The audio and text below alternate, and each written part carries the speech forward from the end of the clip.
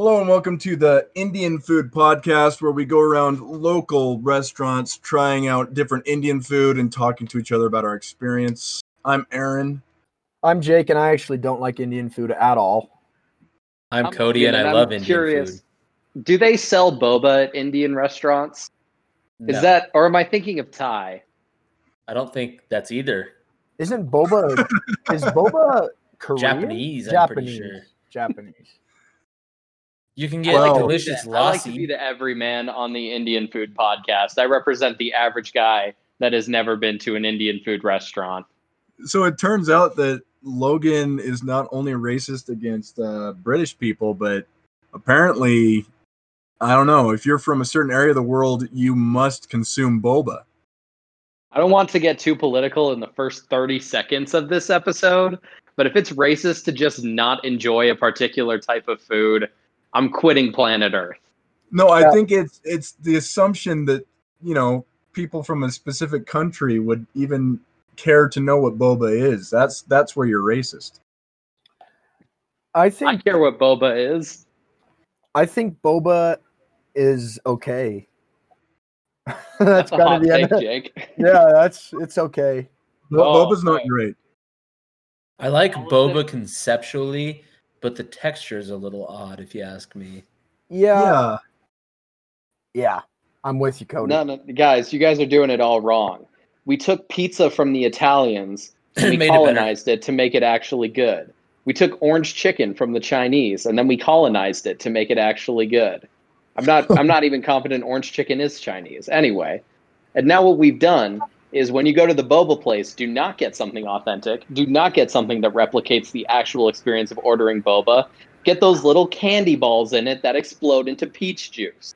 That's how you enjoy a truly colonized American food experience. See, the problem with boba, though, is it's like the texture of boba is like, it's like tofu. Tofu lives in that same horrible, except boba is it's definitely got more, you know, it's firmer than tofu, but at the same time, it's not appealing for the exact same reason that tofu is not appealing to me. I don't know, man. I love tofu. Yeah. Are you a vegan, Cody? You put off that vibe sometimes for me. I was at one point, but not anymore. What made you give it up? I've always said I'm 2 documentaries away from becoming a vegan. I don't even think it was necessarily that something made me give it up. It's just I hang out with Tongans a lot, and I've literally known one Tongan that's vegan. And so if you're going to hang out and eat food with them, good luck kind of thing. Yeah.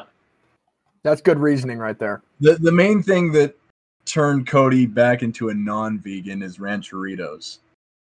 I was eating Rancheritos when I was vegan too. You just get one of those breakfast burritos that just has like pico de gallo in it and just don't get cheese. So a pico de gallo burrito. No, it's got the other stuff in it too. Man, we got some whack hosts on this Indian food podcast. Well, Rancheritos, Indian food. When's the last time you went to a local Indian food restaurant in your area? I mean, I think we're actually representing local Indian food fairly well, I feel, personally. There's literally one. If I get on the road, like right there, I drive down and I go, I guess that's south on Harrison Boulevard. I end up at Satara India on 36th and Harrison. It's great Indian food. Yeah, I like Indian food. I just, I don't know. Sriracha Indian? No, I think it's Thai. I'm not winning here. I'm batting 1,000 today. Like Indian food is good, but how do I really like it. Like it's sauce based, and each sauce is a different experience. You know. Nah, dude. I don't know what it is, but that texture, bro, that they've got going on. You know, I guess they jam on it, and that's fine. But I can't do that texture. Hey, you guys are just killing the Indian Food Podcast right now. Like, you guys are absolutely killing it. You know what else is a different experience? Every stage of The Caretakers, everywhere at the end of time. Yeah, that's what we're really here to talk about. The album of the week. What is it even called? It's by the artist is The Caretaker. Yeah. Everywhere at the End of Time is the name. We of promise we know more about it than just the title. Yeah, I never know the name of things. But it was a request by a listener, and I mean, we love our listeners, and in listening to this particular project, I reminded myself once again what it means to be a music podcaster, because see, being a music podcaster is not easy, and listening to pieces of music like this, it's a reminder to yourself that you're dedicated to your craft, because this is a 6.5 hour piece. I knew nothing about it going into it, so I just turned it on in bed, and I'm like, man, I better get this started early if I'm even going to get through this today. And I turned it on in bed, and at first I'm getting a little bit irked by these repetitious samples. This is exactly how my experience went. So, like, the initial sample is pretty cool, but then it gets caught in a loop, and it goes in a loop, and it goes in a loop. And then I'm like, okay. And then the next one introduces itself, and it's cool, and then it gets caught in a loop, and then a loop. And then I'm like, okay, either this is just like a massive 1920s sample pack that somebody released, and for some reason it's popular, or there's something more to this. And it was at that moment that I read the YouTube description that the album's supposed to be a big allegory on what? Alzheimer's? Dementia, but Dementia. Yeah. Losing memory. And so then I proceeded forward bravely, and it started jamming. 30, 40 minutes in, there were some actually pretty cool moments and things. And yeah, as time went on, it slowly became, I dare say, more ambient than a Prurient album. It was essentially whistles in a hallway for hours on end. And I did persevere. I can say that much. Impressive. Truly impressive. I am going to come clean and say I didn't quite finish. Which I hate, because I'm on frickin' record saying if you don't listen to it twice, you don't have a valid opinion. Well, a strong valid opinion. And I didn't even finish this one. But I made it about 4.5 hours in. I can't lie, this one does become very long. Very long. Oh my gosh. But I do have more to say on it, but I'd probably prefer to say it a little later. I'm curious to hear what Logan and Cody thought. Logan, Logan's muted. I can just go.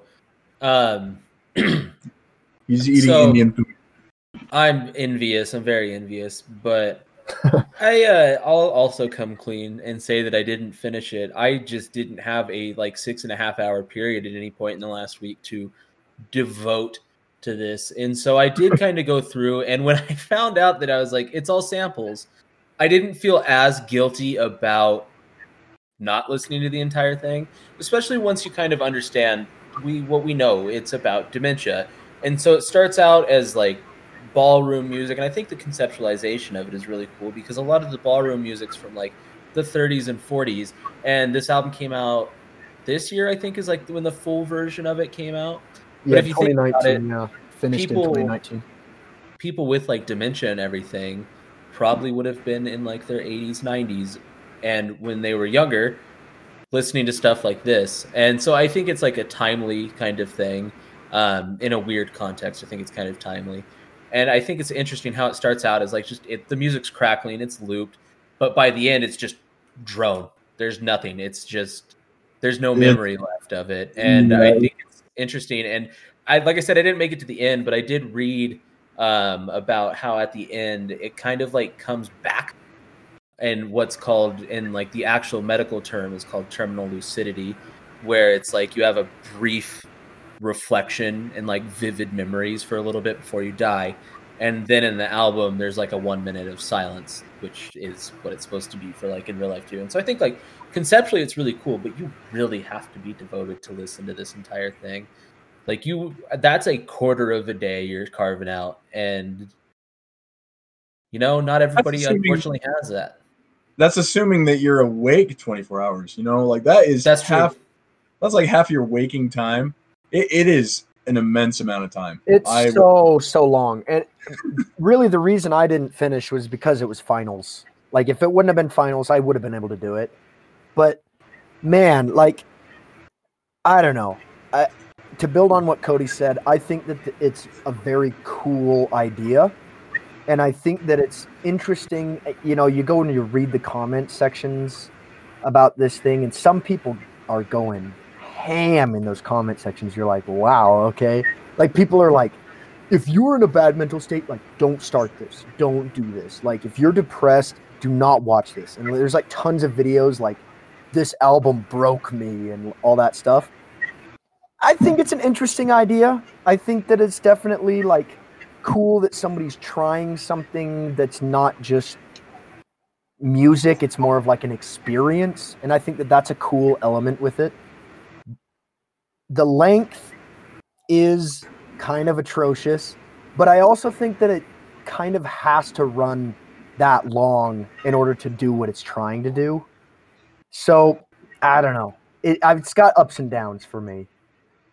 Yeah, no, I completely agree with what both of you guys are saying. Because, I mean, I made it through it, but was I intently listening to it? No. Well, the thing is, can anybody really intently listen to the whole thing? I guess yes, but no. like, honestly, hardly anybody. You literally hit a point where it is just reverb, and it's just like white noise.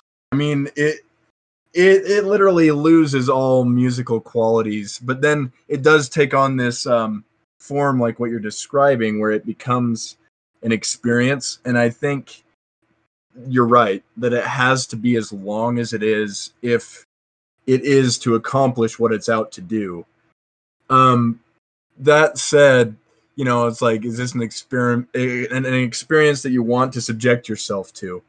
But I think that it's cool that there's people that are taking the idea of, you know, music or a concept for a musical project, and like kind of transcending the music and more or less turning it into this actual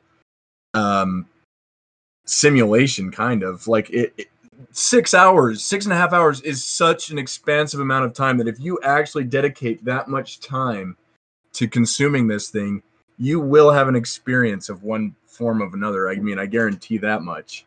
But it's not going to drive you crazy or anything, I don't think. But it was treacherous at times. Yeah, I think like I did do a lot of research on it though, just because I was interested in it, and I tried. It would have been really easy for me to just kind of spot click through this thing, like Cody said, hear that it was samples, and then just bag on it. And I was like, you know, that would be really easy to do, but I want to try to give it a fair chance. So I went and I read some wiki stuff about it, and I read about the Caretaker a little bit. And so I don't know anything. Like literally, I went in blind, and all I got was the YouTube description, which they do document each disc extensively, and the track names all have like meaning. I mean, I was able to pick up on what was supposed to be happening at the different acts and stuff, and the songs get to be 30 and 40 minutes. It's just like, oh my goodness. But yeah. Who is the Caretaker? Do you know much about like who actually put this together?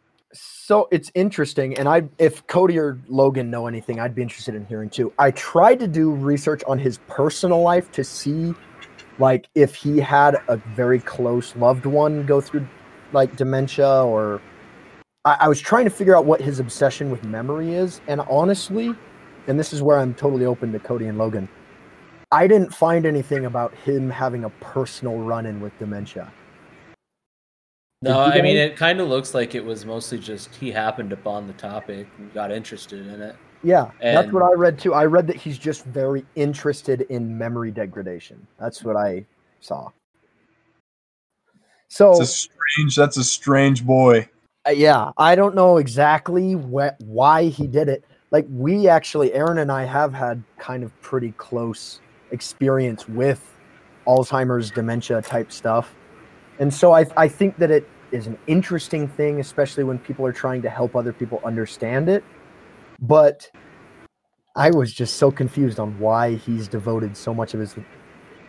I mean, I don't know. It's interesting. But anyway, what I really read about was the album itself and the stages, which Cody kind of already hit on. Like each stage kind of has, like he tried to line it up to a lot of medical definition of dementia, and like the minute of silence that Cody already hit. I did go and spot listen the rest of it because I wanted to see how it finished. But I don't know. I just think that like what it's trying to do is help people who don't understand dementia try to get a little bit more of a grasp on it. That's honestly the root of what I read about. There's no big, deep reason. That's what I was looking for, and I just couldn't really find one. Yeah, I'm surprised it has like 56 million views on YouTube. And is it only a YouTube project? Is that the only place it's published? Bandcamp. No. Caretaker's been doing stuff since the 90s as well. He's always been really big in underground ambient, basically since he came up. A part of why this one got so big, though, I'm sure, did you guys hear about the TikTok challenge with this album? That's a real thing. That's how I found that video that I posted in the chat. That's a real thing. TikTok got on this, which, oh, man. Wait, what's the TikTok challenge with it? Basically, it's just react videos of you listening to it on TikTok. And of course, it just gets over. That's what was making me mad about the YouTube comments section. Is it was just like, wow, a bunch of people like over exaggerating in the comments that probably haven't even listened to the whole thing. Yeah. No, I tried to listen to it. Like, again, there was some guy that made like a 30-minute video called "This Album Broke Me." And I tried to go and I watched quite a bit of it, most of it. Well, I don't know if I want to say most. He broke in 30 minutes, man. The guy's got a ways to go.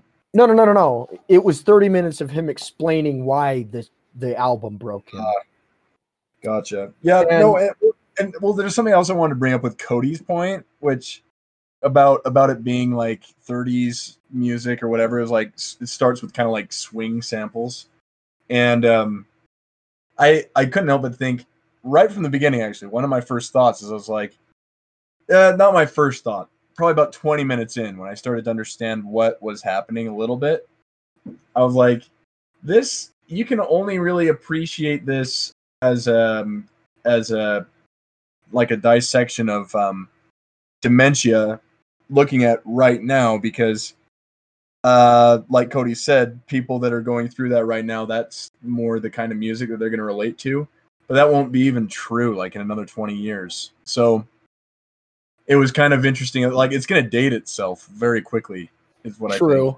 That's true, but it is just the whole concept. Technically, in like 80 years, they're going to be making this exact same album, but with 100 gecs. That's. I hope it never you can't joke about that. I'm just kidding. That's illegal. Okay, no, but interesting about the ballroom music stuff though is the Caretaker. One of his big influences was The Shining, actually, the ballroom in The Shining. So that was kind of cool. I also thought that when I was listening to it. Yeah, and. Okay, here's another weird thing. This is very weird. I'm actually curious to see what you guys think. I was reading about some like quotes from him about the project, and he said himself, and you can go look it up. This is a quote. He said himself he wanted the album to also be a kind of audio black comedy. That's what he said. So I was like, interesting. Like, I guess if you try I saw that same quote, and I think that's an interesting take on it. It's the vibe that I get from his statement on that is not so much that he wants it to be viewed as humorous, but more in the way that black comedy, the point behind black comedy is to start discussions about these things that are taboo and are too morbid to talk about, and be able to handle them. So I think his statement on black comedy is not so much, hey, you should look at Everywhere at the End of Time like it's a hilarious album, but instead look at it like it's reformatting things and putting them in a context. Like, is it necessarily socially acceptable to make an album about dementia? Like, can you claim to have written an album that encapsulates those experiences, shares them with other people, and stays faithful to the very painful experiences that people have with it?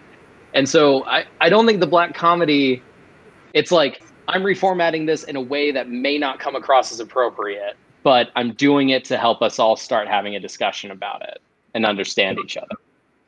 I agree with that. I like that description. Yeah, but the irony is that I guess if it's a challenge, then people tend to accept challenges, but I'm doubting very many people have powered through that album or the 6 whatever stages collectively. Dude, I don't know. Zoomers eat Tide Pods for the meme. Listening to a 6-hour album is nothing. I don't know, bro. I don't know. I get the feeling a lot of people like start it, because that's what I was trying to say with it kind of transcending the music and actually converting itself into like an experience. But the only way you can have the experience is if you dedicate the time. That's like inherently what it demands. Yeah, that is the thing. And that even breaking it up into too many pieces, like doing it during finals week was just really bad for me, because the first block that I listened to, I went for about 2.5, almost 3 hours on my first block. And by the end of that, I kind of was like, dang, like I am kind of feeling it. Like I'm starting to actually kind of feel what it's trying to make me feel, I think. And then my other blocks were more just like in between here and there, and it's just like, and it just didn't really work. Yeah, no, so you kind of have to do it all. 4 or 5 and most of 6, it is literally, it's like, it's a freaking tunnel. It's just it's white noise, and it's not even like, I mean, Prurient, that album we did, the Frozen Niagara, is that what it was called? Frozen Niagara Falls. Yep. It attempts to, it attempts to keep your interest in ways, and it definitely has moments that are more aggressive and not saying that this doesn't, but it essentially loses all tangible musical qualities and just becomes background. And definitely it's like something you put in the background that kind of does give you a little bit of anxiety. And that's what it's supposed to do. And that's why he did it the way he did it. Like, again, I think that the Caretaker himself did a pretty great job with it. Like, yeah, I think he did it well. It's just whether or not you want to do it, So Logan, going back to your point there, do you think that this is an appropriate project? Do you think the execution was good? What do you think? Did you actually make it through it? Well, so my story with it is a little convoluted. I will let you guys decide whether I technically listened to the album or not. So this week, I got around to about a third of it. But I actually discovered this project about right when it came out, in near the end of 2019. And I listened to it then, just because I had heard of the Caretaker before, and I've always kind of been interested in his type of music. And so coming back to it, and then you Google the Caretaker everywhere at the end of time to figure out it's become a freaking TikTok challenge that Zoomers everywhere are listening to it, and that there are like 6 million videos out there that are 30 minutes long of like why this album will give you depression. That was a bit of a shock because I mean, I'm gonna get on my extremely pretentious soapbox here and just say I listen to music. What's up?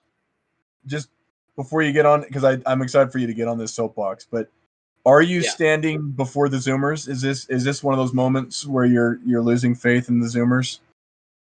I know, and part of the reason I don't really think that this is a knock against the generation. I mean, like listening to a 6.5 hour album for a TikTok challenge and filming yourself react to it, I think is not any less stupid or even necessarily better than things that Zoomers have done in the past. It's not eating Tide Pods, but on the other hand, do I think it's a fantastic use of everybody's time at age, say 15? Not really. Like, I don't really know if you're even going to get the album or if you're just going to be kind of joining in on that. But the reason I also want to go soft on it is because the Caretaker himself said he thinks it's really cool that people are taking it as a challenge because he really just wants to get his message out there. And honestly, if the artist is okay with it, then we don't have a black dresses like situation where everybody's trying to cancel and ruin each other's lives. And as long as we can avoid that, frankly, I'm happy. Yeah, fair enough. But that does go back to, and you'll hate the point, but the late singer and bassist of Pink Floyd, Roger Waters, he puts a ton into his projects, and he believes that his music literally is affecting the minds of everybody.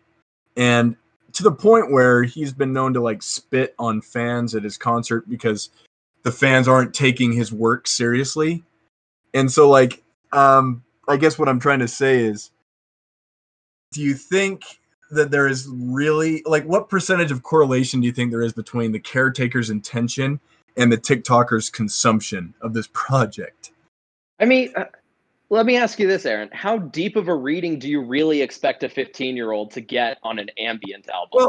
Well, I'm just saying, if they're going into it. That plays to Aaron's point, because why are 15-year-olds challenging each other to do it in the first place? Just because, literally because it's 6.5 hours of, and so they think it's fun. Yeah.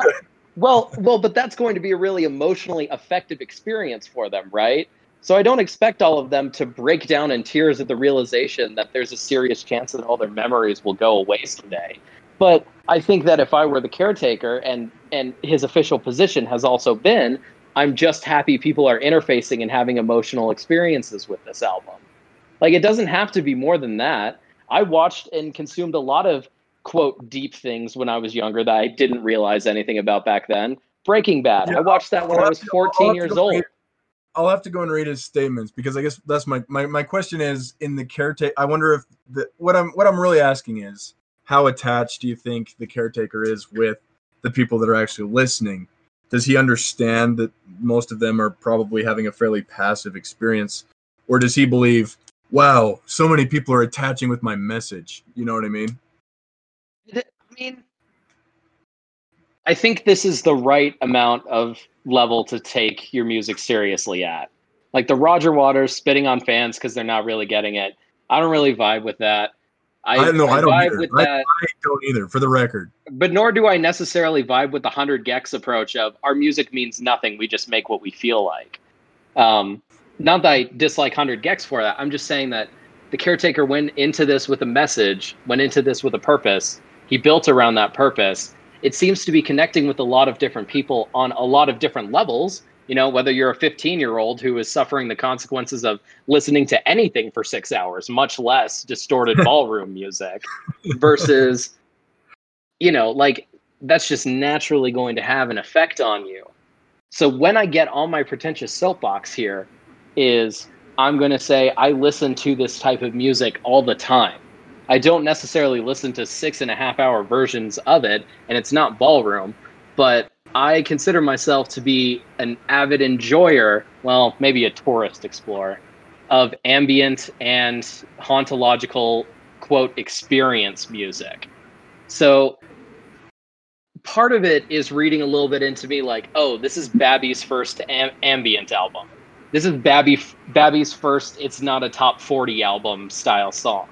But, you know, you take releases like No Input Mixing Board or Japanese Train Vibrations or even Prurient's Garden of the Disembodied Paratroopers or something like that.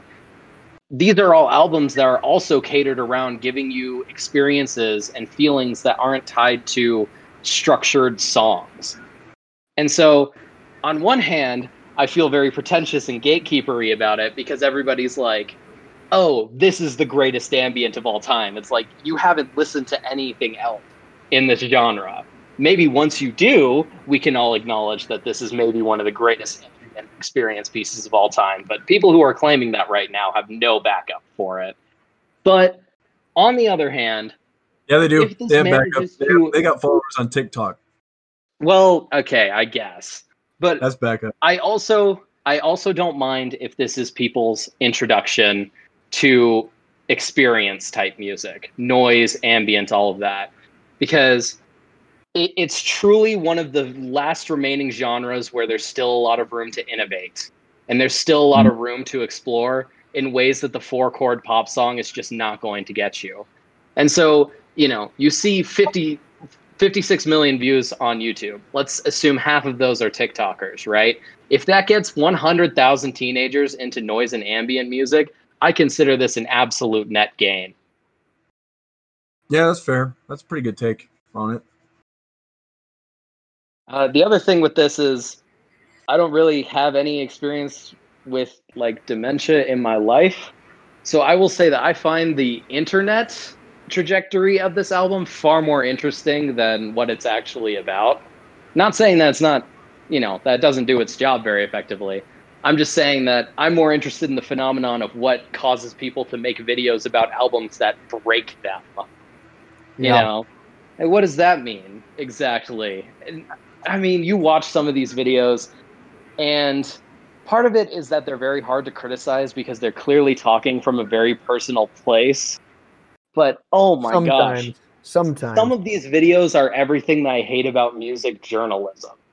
Just the absolute ignorance towards ambient music, the absolute relying on, it will mess you up. Don't watch it if you're depressed. It's like, a lot of us just aren't affected by music that deeply, period, like at all. Mm-hmm. But yeah, no, I feel like the general vibe I was getting from reading comments and watching videos is it was kind of like, I had this experience and you didn't, and so now I'm gonna make it sound like massive, and I'm just like, I don't know. Yeah, and it's like it's an album of slowed down ballroom music. Like, what do you really want? Yeah. For the record, the second movement I actually thought was pretty cool. Just strictly speaking from a digital effects processing perspective, like a producer, they were pretty cool delays and reverbs that were being used. Yeah. No, Leland Kirby is an absolute master of post-processing these types of samples. And you can hear it because nowadays every hip-hop producer is throwing that vinyl sound effect on there. Every hip-hop producer is like, oh, what if we made it warble a little bit so it sounded more vintagey? And then you hear something, and again, not to diminish hip-hop producers, but like, this is Leland Kirby's passion, is manipulating these samples and only manipulating these samples. And so to hear his take on how he does effects processing on that, I really think it's at a whole nother level from a technical standpoint. Yeah. I would be interested to try this because I will be honest, without trying to minimize it and just oversimplify it. I mean, things like Native Instruments ROM and stuff could do a lot of this. So I mean, I wonder what his process is. I would like to see what he does. Yeah, but he's in there in his home studio with his $6,000 analog reverb, tweaking the knobs back and forth. Yeah. I mean, I have my whole thing on producing and mixing too. There are people like CLA who refuse to use anything in the box. And there are people who produce entirely in the box, like say close to what Skrillex does now. I don't know too much about his process, and they get great results too. Mm-hmm. So, but I think the passion that drives you to drop $6,000 on a reverb box and tweak it all day just so you can make an effective album about dementia is that type of energy that we need in the world. Yeah, no, I think it's interesting. I think that this project is a very interesting one. I'm not going to pretend like I'm an expert with it, but I think that it is interesting at the very least. Yeah, and I would say if you like this experience, please go listen to more ambient. There's so much good stuff out there. And if you weren't that affected by The Caretaker, but you at least find him interesting, I guarantee there's an ambient album out there that will hit you in some of these ways. It's a deep genre. All I ask is that you please don't invade this space and instantly declare your one listen as the best of all time. Fair enough. I don't even think I finished explaining. Oh, yeah. Yeah, okay. So I haven't listened to the whole thing, in fairness, but I did listen to most of it back in 2019, and I gave it another spot listen there. So, listeners, you can decide if I even have a valid opinion or not. I think you probably have most experience with ambience out of any of us here. I mean, I'm a genre tourist at best, but I mean, it's kind of cool to just sit down with an album like No Input Mixing Board and just think like, man, this guy really made this using only the feedback on a mixer with no inputs. You know, there's lots of cool experiences to have out there. Yeah, no, for sure. Yeah, it's interesting. I don't know. I did think that this was at least something somewhat new for me. So, you know, I overall think it was a good experience, but I just was a little put off by the internet side of it. That was just me, though. Yeah. Yeah, anything that... the instant it's like, this album broke me. It's like, dude, you're overselling it. Yeah. I think. I mean, maybe this guy really did have a deeply personal experience with it, but as soon as it's commodified and put into a YouTube thumbnail, I feel like it loses its value. Yeah. Yeah, no. My thing is like, I guess it broke you because you realized that dementia is a thing, I guess is the point. But my thing is like, man, if one piece of 6-hour audio can break your life, I don't know. Well, this is a debate topic now. Let's get a definition for what breaking you means. Like, oh, I suddenly realized something about the world and had a panic attack about it. It's like, you know, that's every 5 hours in 2020. Yeah, I mean, I guess it's true. I mean, I guess to any degree, when you learn something, it could have a big impact on you, but I feel like you spend an entire lifetime like learning how to deal with things. And so that as you keep progressing, like, you know, when you start actually facing things like dementia in your life, like you have a lifetime of experience of dealing with hard things. So I don't know. I just get a little annoyed when it's just like YouTube clickbait. Dementia is going to ruin my life. And I'm just like, I mean, scaremongering. It just feels, it feels kind of like it's minimizing dementia a little bit. Does anybody here know about Rocco's Basilisk? Rocco's what? Rocco's Basilisk, like from Harry Potter. No, I don't. Okay. All right. Don't look it up because all the videos are a waste of time. But essentially, it's another one of those, as soon as you realize this, you'll want to kill yourself type of theories and topics. And okay. I won't. It's absolutely milk to dry. Yeah, no, it's we can't have anything these days. Go listen to more ambient albums. Yeah, no, go and give. I agree, and I like your point that it's something that's underexplored and something that probably will be growing in the near future. I think that's a valid and interesting perspective on it. But no, it's definitely an interesting experience. I'm not in any way saying don't have it. Like, go and check it out. And if you do find it intriguing, like Logan's saying, there are people out there doing quite a bit with it. But we got to move forward. I'm dying to hear. Cody's on music philosophy. I want to hear what truth bombs he's got for us.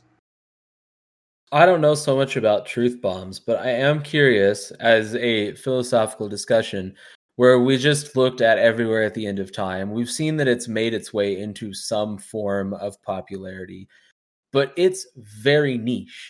And I think coming from, and I'll get to the question, but someone who watches a lot of movies, there's a Czech, I think he's Czech, director named Béla Tarr, and his movies are usually not too long, but he's got one that came out in the 90s called Satan Tango, and it's 7.5 hours long, and it's like the guy who just put out the 25th anniversary Blu-ray of it.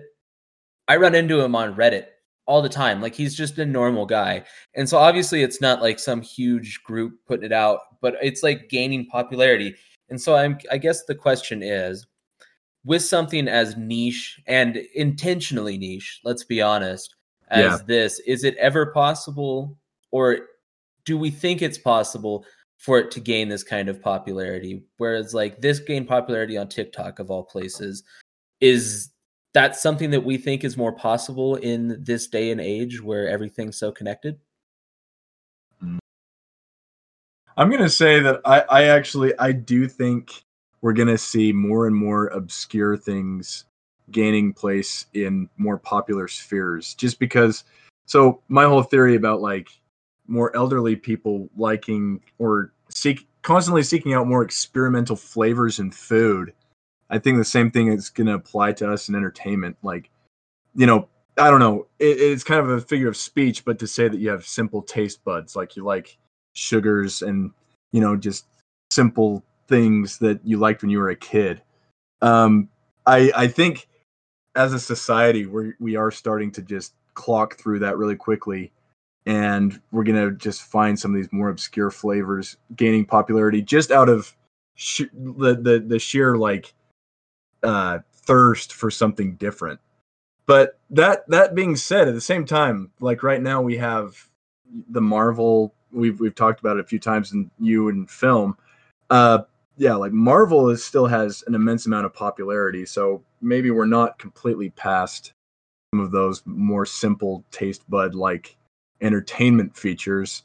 But I definitely think in going forward, we're going to continue to see things spring out. But I guess what I would append to the question is the reason that this is popular, I think, is largely to do with TikTok, and it's because it's a novelty item. Can things like this be popular outside of just the sheer novelty factor? Yeah, I think that's a better wording for my question. Here's what my take on this question, I think it's a very interesting question, is it's the avocado example, okay, for my life. My life, when I was young, I despised avocado, like literally hated it. I thought it was disgusting. I wanted nothing to do with it. Okay, I'm like 23 now, still very young, but I love avocados now. Why? What happened? Well, here's what happened. I went so long hating avocado, or at least thinking I hated avocado, that I finally decided one day, oh, you know what? I'm going to try it again. I tried it, and I was kind of like, this doesn't really taste like anything else that I like. So this is interesting. And so I was interested in it. So then I started eating it more, and now I'm like obsessed with avocados.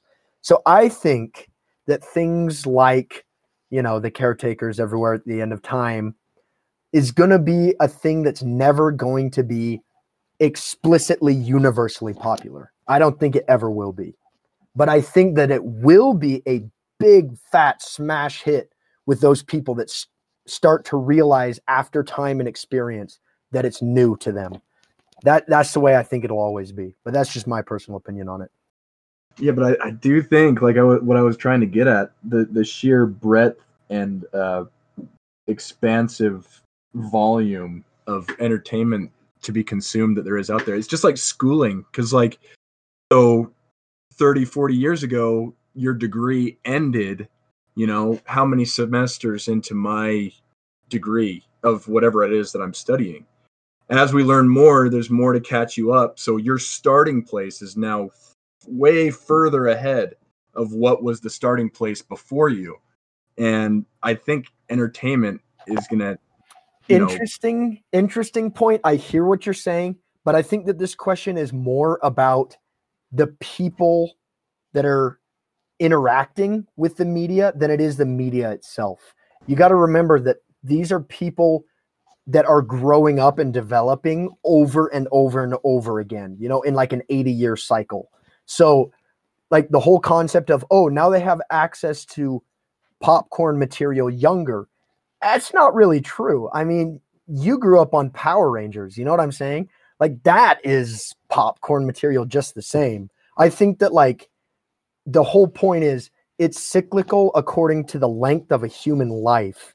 And I think that the human, whoever it is, as they get older, will experience the media and they'll go through a similar thing. So then the question becomes retrospectively, and I'd be curious, Logan or Cody's view on this. Do you think in the past there have been as extreme tangential out there acts like the caregiver, is that what it is? Caretaker.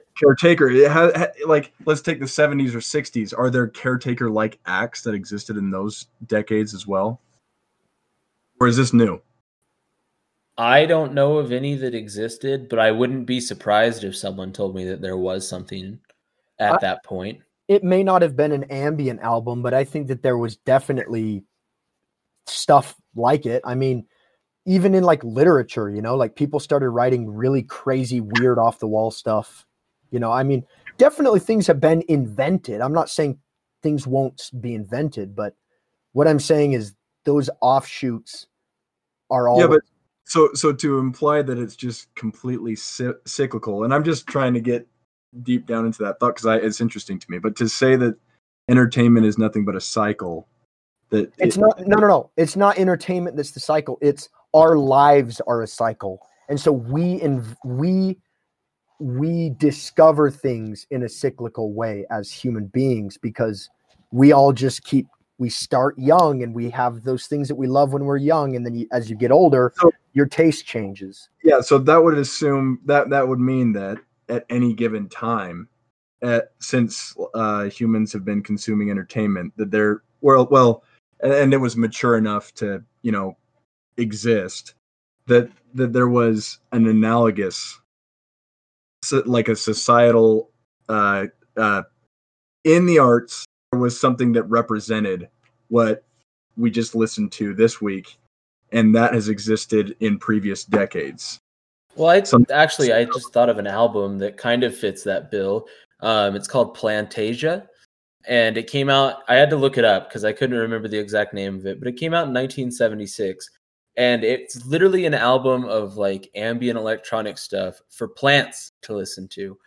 And so like, I think it's been there, whether or not we've known, because it's obviously a lot of this stuff, if it did exist prior to how easy it is to record something now, was probably just lost to time. But I think it's probably always been there. And I mean, the same thing kind of goes with movies. And it's weird to think with movies because there was a lot more, I don't know, popularity with longer movies back in like the 50s and everything. When you think like something like Lawrence of Arabia, it's a 4-hour long movie, came out in 1962, and it was huge, like smash hit, won Best Picture, everything. Like, you don't get that in 2020. Or, well, I mean, we didn't really get anything movie-wise in 2020, but you know what I mean. Yeah, no, I agree with Cody on that. We got freaky. We did get freaky. We got freaky. Cody. I didn't see that. I saw Tenet. That's the only new movie I saw this year. No, I just was Googling, because here's the thing. I do think that the invention of the internet sped up the process of people being able to discover and create this offshoot taste thing. Because I get what you're saying, Aaron, but I did just like Google up like the oldest art house movies, and I'm seeing a whole bunch from like the 1910s, like 1916 and 1925. So, I mean, I think that it's existed. Oh, yeah. If you look back, like even from like the early days of film, like Intolerance by D.W. Griffith, dude was a terrible person. Like, you probably don't need to watch most of his movies. He was like a Klan member and everything, but he was making like 4-hour long silent films in like 1915. Yep. And that, or in like Germany in the 20s, like German Expressionism in like Fritz Lang's Metropolis. That's a super long movie. And it's definitely become something that's very important to how movies have been made now for 100 years. But it's experimental as all get out if you watch it and you try to compare it to anything else that was coming out in the 20s. Mm-hmm. Yep. So actually, this brings out exactly where I was going to go with basing a Chag this week. So I'll kind of wrap that into this discussion because it fits right in. And what it is what I was going to bring for Chasing a Bag is something that I'm surprised we haven't talked about, and that is maybe the best move for Chasing a Bag is to not try and break into this industry. Because like looking at it, especially right now, and I feel like Logan might have things to say to me about this, but the future of the entertainment industry is very suspect at the moment. And so relating it to our previous discussion, like the idea that we've been progressing and that the internet sped this up, maybe that's an idea that's in a lot of us younger people's minds. That's we think it's more extreme of a reality than it actually is, because like you're saying, if you look back in the past, people have had off the wall ideas for a long time, and their minds maybe weren't as different as our minds are, though availability is without question, we have superior availability of ideas. But whether that means we're breaking the bounds of human ideas further because of that or not, I mean, I guess this discussion's kind of implying that maybe we're not, and I don't think I disagree with that. But yeah, the entertainment industry right now, like, I guess it's not music news, but like what's been going on with Warner Brothers and HBO. And I guess I look at the whole thing and I don't know. I don't know what the entertainment industry is going to do, including music. But it seems like we're going to have to revert back to how it was in previous decades in order for it to continue to thrive, is kind of what I'm seeing. But I'm curious what you guys think. I think, first and foremost, I am incredibly saddened and enraged by freaking Warner Brothers announcement this last week, dude. But I think, to answer your question, what did they do? They announced it in Did I miss that? They announced it in 2021. They're going to release all films at the same time on digital release that they are going to be in theaters. And I think what is the problem with that? I don't want theaters to die. I don't want theaters to die at all or minimize. Here's the thing. I personally think that the theater experience is still a big part of film. And I just think that is at least going to take a big blow to theaters. It's not going to kill them. They'll exist as like underground cultures forever. But Logan, I think it relates though, because like I've heard you say, and I don't disagree, that you feel that modern music streaming platforms basically that it doesn't work. So again, implying that there's some inevitable reform that's going to have to happen. Yeah, I mean, speaking to that, so I think the picture that you paint, Aaron, is really dystopian in a sense. I mean, things are bad, particularly right now because of the pandemic. We lost, 170,000 jobs in the live music industry this year, and that number is just going to keep going up and up. So that is really unfortunate. But the reason I advocate for getting into at least music production right now, or music writing, songwriting, and all that, is because I think the tools exist in a new way that they never have before. And tying into Cody's point, your ability to connect with like-minded people who would like your type of music is also at a level that it never is before. So say I'm here in my basement, I really like anime breakcore beats. People next door, people around me, people down the street, they may say that they like my anime breakcore beats, but they are not anime breakcore fans. The real anime breakcore fans are a selection of random teenagers in Indonesia. But thanks to the internet, I have the means by which to connect with those random teenagers in Indonesia. And they can become fans of my work. I can become fans of their work.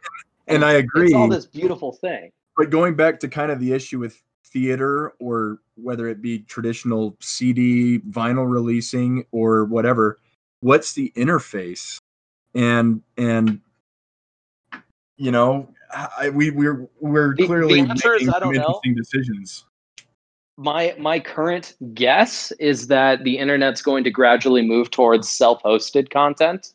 So rather than I'm going to log on to a singular entity like Spotify and give Spotify money to listen to all these songs, I think what's more likely to happen is people are going to curate their own music collections, and we're going to have to seriously re-examine the model. I think Bandcamp represents the most viable future for all of us right now.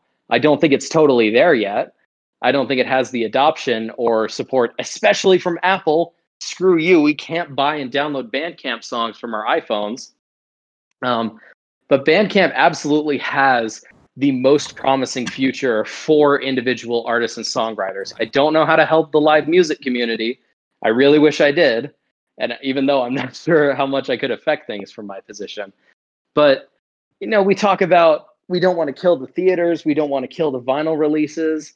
It's like, well, those died because there were things about those mediums that are not sustainable. And now we're in streaming, and Spotify's asking its artists to release an album every 3 months. Like that's a thing that's remotely sustainable for anybody other than the top industry people. And so now there's something about this model that clearly isn't sustainable.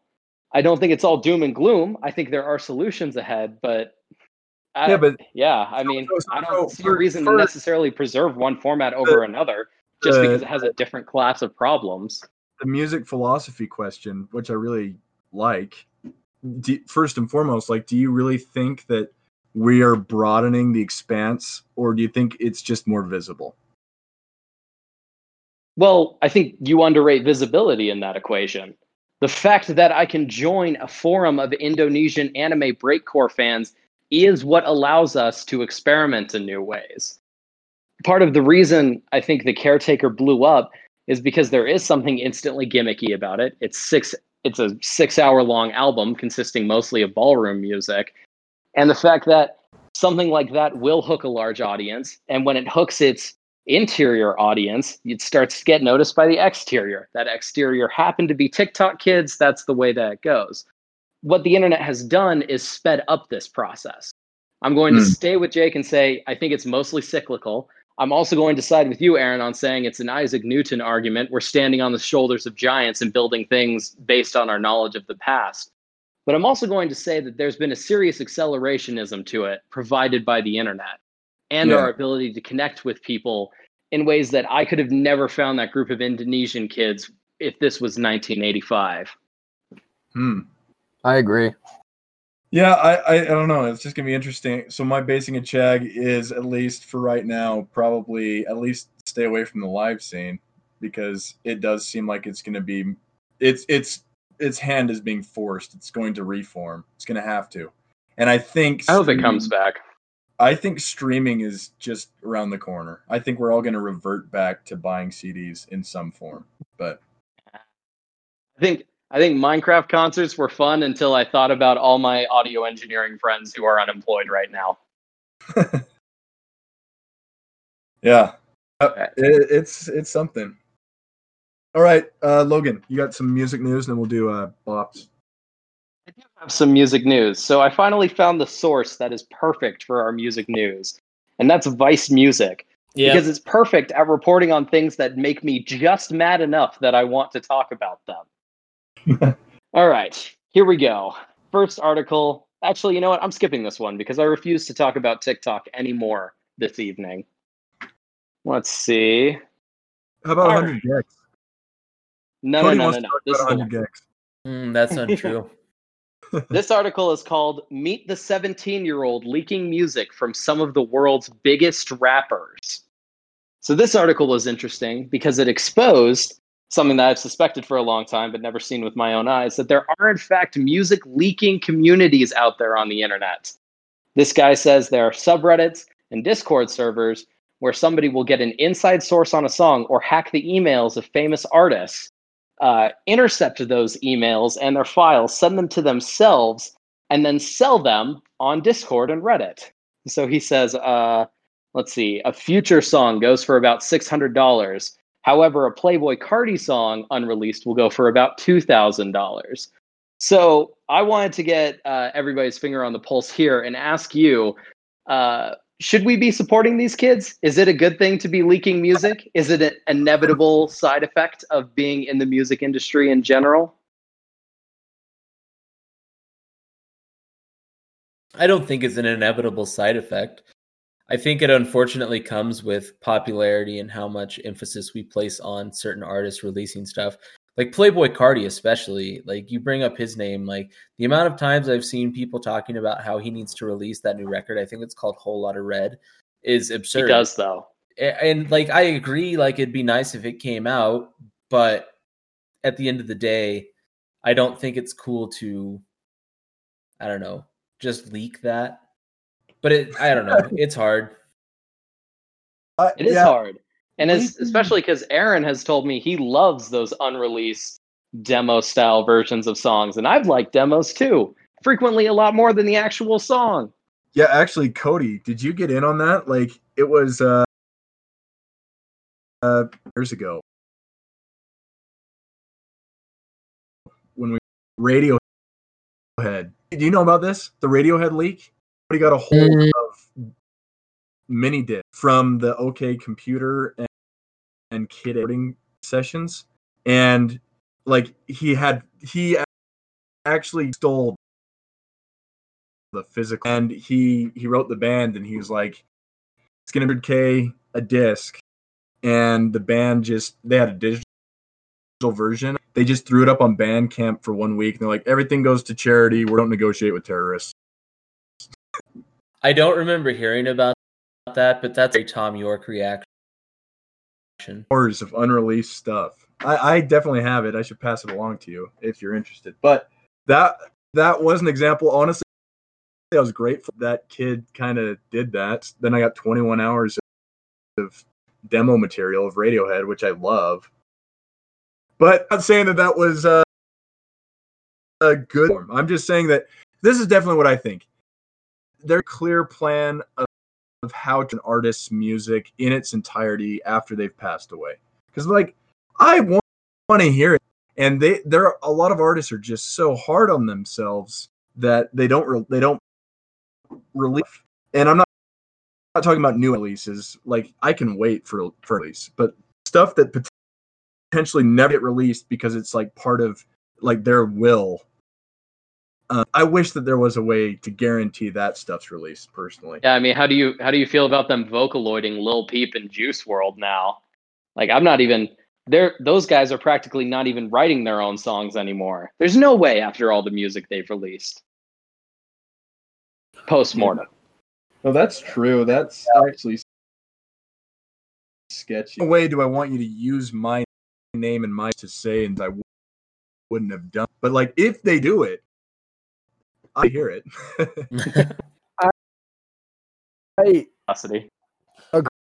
Granted, I am a big fan of Mac Miller's Circles. Is complete hypocrisy. But I think that if anything is released post-mortem, it should be as it is. I do get a little annoyed with the,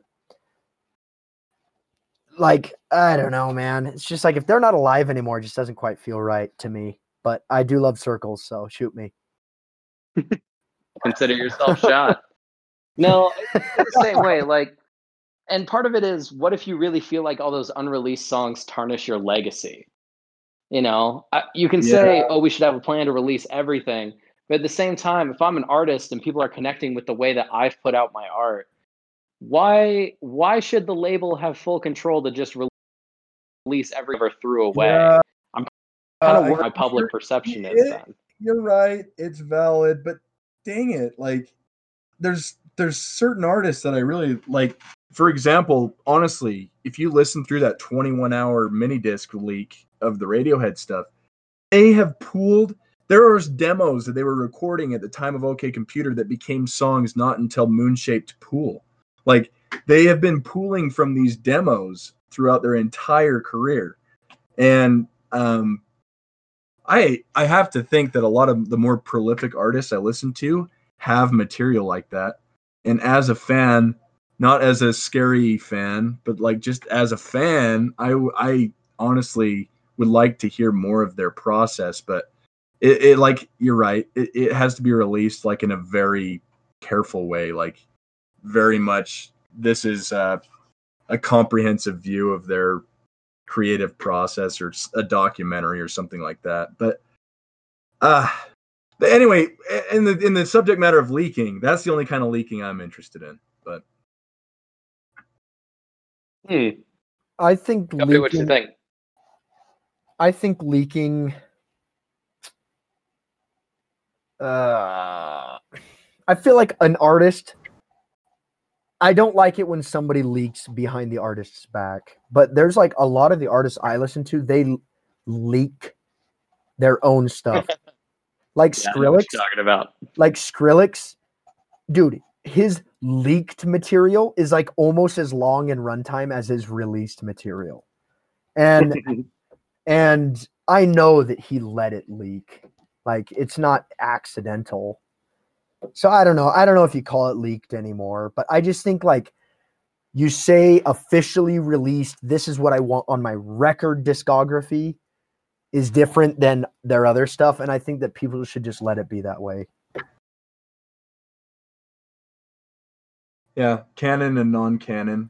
Like Yeah. I think that's acceptable, but anyway. No, it's interesting, and it's interesting that there's still like leaks happening. I feel like leaking is kind of should be a dead. Well, I guess with hacking, whatever, but it definitely feels like leaking is not an older idea. I don't know, like the way that leaks happen now, they're not very fun. They feel more hostile. So Really? for what that's worth, I like it when they put it to like an old school GIF, and then they slowed plus reverb, and then they like throw a Drake acapella in there just because. I don't know. Those That's are the creative leaking. Those are the kind of videos that you look at and you're just like, this is just like something I should not be consuming. Dude, I love it. You know what? I don't even care. All right. I love recontextualization of things. Now, pure leaking, I mean, you can have mixed feelings on that. On my end, I actually don't particularly care, despite what I may have said. But when they like take a leak and then they artificially extend it and then they throw their own visuals on there and like feature rappers' other verses, I don't know. That's kind of like a cool and creative way to show some unreleased music while putting a new context on it. Yeah, just take the unreleased track and get like a little anime. What do they call those little anime videos? Just create one of those for the unreleased track. Get a couple mil views. Yeah, AMVs, isn't it?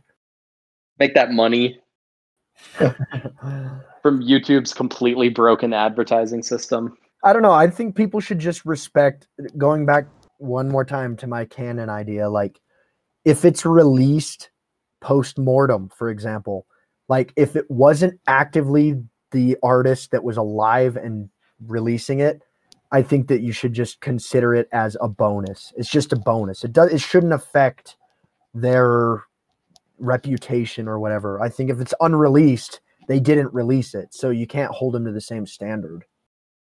But your access to it, I don't know, if you got it, just be grateful for it. That's kind of what I think. Yeah. Discord and Reddit, places of black holes of the internet. All evil occurs on Discord and Reddit. All the evil in the world. All right, let's do bops. Cody, what have you been listening to this week?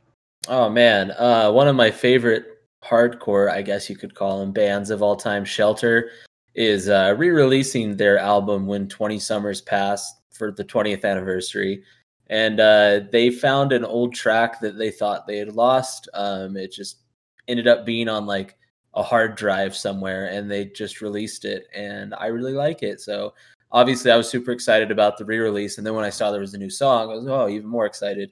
It's called Why Can't I Just Get Through to You? It's on Spotify and everything. So it's just an interesting song. I mean, they're a Hare Krishna band, and the lyrics are all about like material possessions and how we view things in the world. So dude, that's dope. I had a bunch of run-in with Hare Krishna followers, if that's what you want to call them, in New York, dude. I talk to them all the time.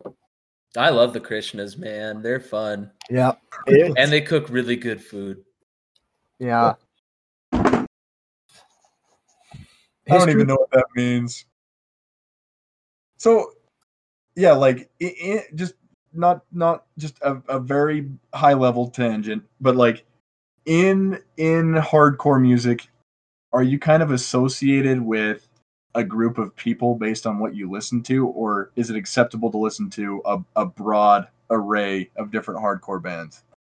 I'd say it's acceptable to pretty much listen to whatever you want. But then what identifies you as a Krishna? They're specifically all Krishnas. Like, they're religious. Their lyrical content's all typically religious. The whole Krishna thing, it's like a philosophy thing. It's an offshoot of Hinduism is what it is. Yeah. And they've got like their own holy book and like the Festival of Colors that everybody goes to. Where you throw the chalk in the sky. Gotcha. That's a Hare Krishna thing. I see. So it's just a hardcore band that's associated closely with a religion. Yeah, a bunch of them got really into it in the 90s. There's actually quite a few Hare Krishna hardcore bands, but it's termed Krishna core is what it is. So whoa, I didn't know they would have a name for it. But yeah, that's my Bob. I'm so glad. I love adding core to the random ends of all words, and seeing somebody else do it in real life just gives me great joy. This happened before I was even around, though. Like, that first Shelter record came out in 1990, Quest for Certainty. And I think it's just so you don't have to say Hare Krishna hardcore band, because that's a lot more than saying Krishna core. Makes sense. I love it. I just realized that we broke a rule of Nitwit. Cody started there. Yep. Yeah, we screwed up. Oh, no. That's okay. Oh, that's Discord for you. I saw it happening, and I didn't interject because, again, like I said, I'm like a vampire. I won't ask for that to happen. All evil happens on Discord. That's just how it goes. But what have you been listening to, Jake? Okay.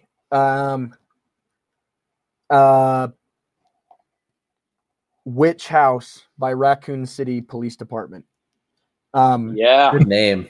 Raccoon City Police Department is a nice little screamo, and when I say screamo, I mean screaming emo, like actual screamo. Yeah, come on, kids, get it right. Yeah, get it right.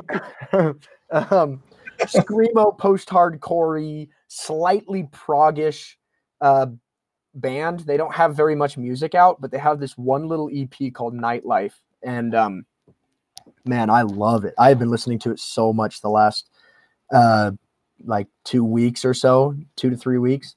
I love it. And anyway, the song Witch House, it's just awesome. It goes through so much. Like they're kind of, when I said that they're kind of proggy, it's more like they just move, like it just keeps moving. It doesn't have like corny Jordan Rudess keyboard crap in it. Hey. Sorry, Cody. I have history with Dream Theater. I just have big beef with Jordan Rudess. I get it. But it's just like really cool. Like this song goes through so many different like pieces and parts. It's just really cool. It's got like these really strong verses up front with just his vocals, and then it has like a good guitar solo thing, and then it has nice fat riff kind of towards the end. And then it ends with this syncopated distortion thing over his screaming that's just really, really cool. So anyway, it's just a really good album. It's not very long. It's like 25 minutes or something, but I love it. So that's my bop this week. Nice. Screaming over syncopated rhythms describes actually mostly what I listen to, other than Drake. There you go. So it describes what's left after you take out most of what you listen to. Unironically, there was one article on Pitchfork that says what your Spotify 2020 Wrapped says about you, and it's just 2 words: you're basic. Oh my gosh, I was deeply offended. For me this week, Jack Johnson randomly put a song out just because of the turbulent times, I suppose. And the song's called The Captain is Drunk. And in classic Jack Johnson like innocence, it's just kind of like almost a children's story, allegory, obviously, of how he feels about everything that's going on right now. But it's a good song. Beautiful. I love Jack Johnson. He's hard to hate. Yeah. On my end, I'm going to get the kids into ambient music this week. It's No Input Mixing Board #1 by Toshimaru Nakamura. It is not like Ballroom. It is instead a wacky, zany electronic experience. And I highly recommend it for anybody who's looking to get not into ambient, but specifically Japanese live ambient. So you can come join me in the Cool Kids Club. Highly recommend it. Give the whole album a spin so that way you can feel like you're cooler than your friends. Extra $5 on our Patreon to be in the Cool Kids Club with Logan. That's true. We only listen to music that I tell people I listen to, not Drake. Exclusive access to all of Logan's Animal Corner episodes and bonus live streams. It's definitely fun. You guys need to cancel another Nitwick episode so I can actually get around to recording another Animal Corner. It's a dangerous podcast. If you join Logan's Cool Kids Club, you also get to avoid Anthony Fantano's club, right? You can't mix the two, and thank the heavens you can't mix the two, because Anthony Fantano's never mind. I'm just gonna stop. I've got a hot take on I'm just gonna stop here. I'm gonna go way too off the rails. I've got a hot take. I'm not gonna take it, but I'm just gonna say that probably next episode I'm willing to explore it. That Anthony Fantano is a very poor interviewer. He's a very poor interviewer. Somebody's mad about Julian Casablancas. No, I'm not upset about anything in particular. I'll explore it next time. But I think we got to sign off. It's been real. Keep safe. Keep hanging in there. We're not dying, so you guys shouldn't either. Yeah. Yep. That's daily motivation for you. There you go. That's a real one. There's that daily dose of real. We'll catch you next week, though. There y'all.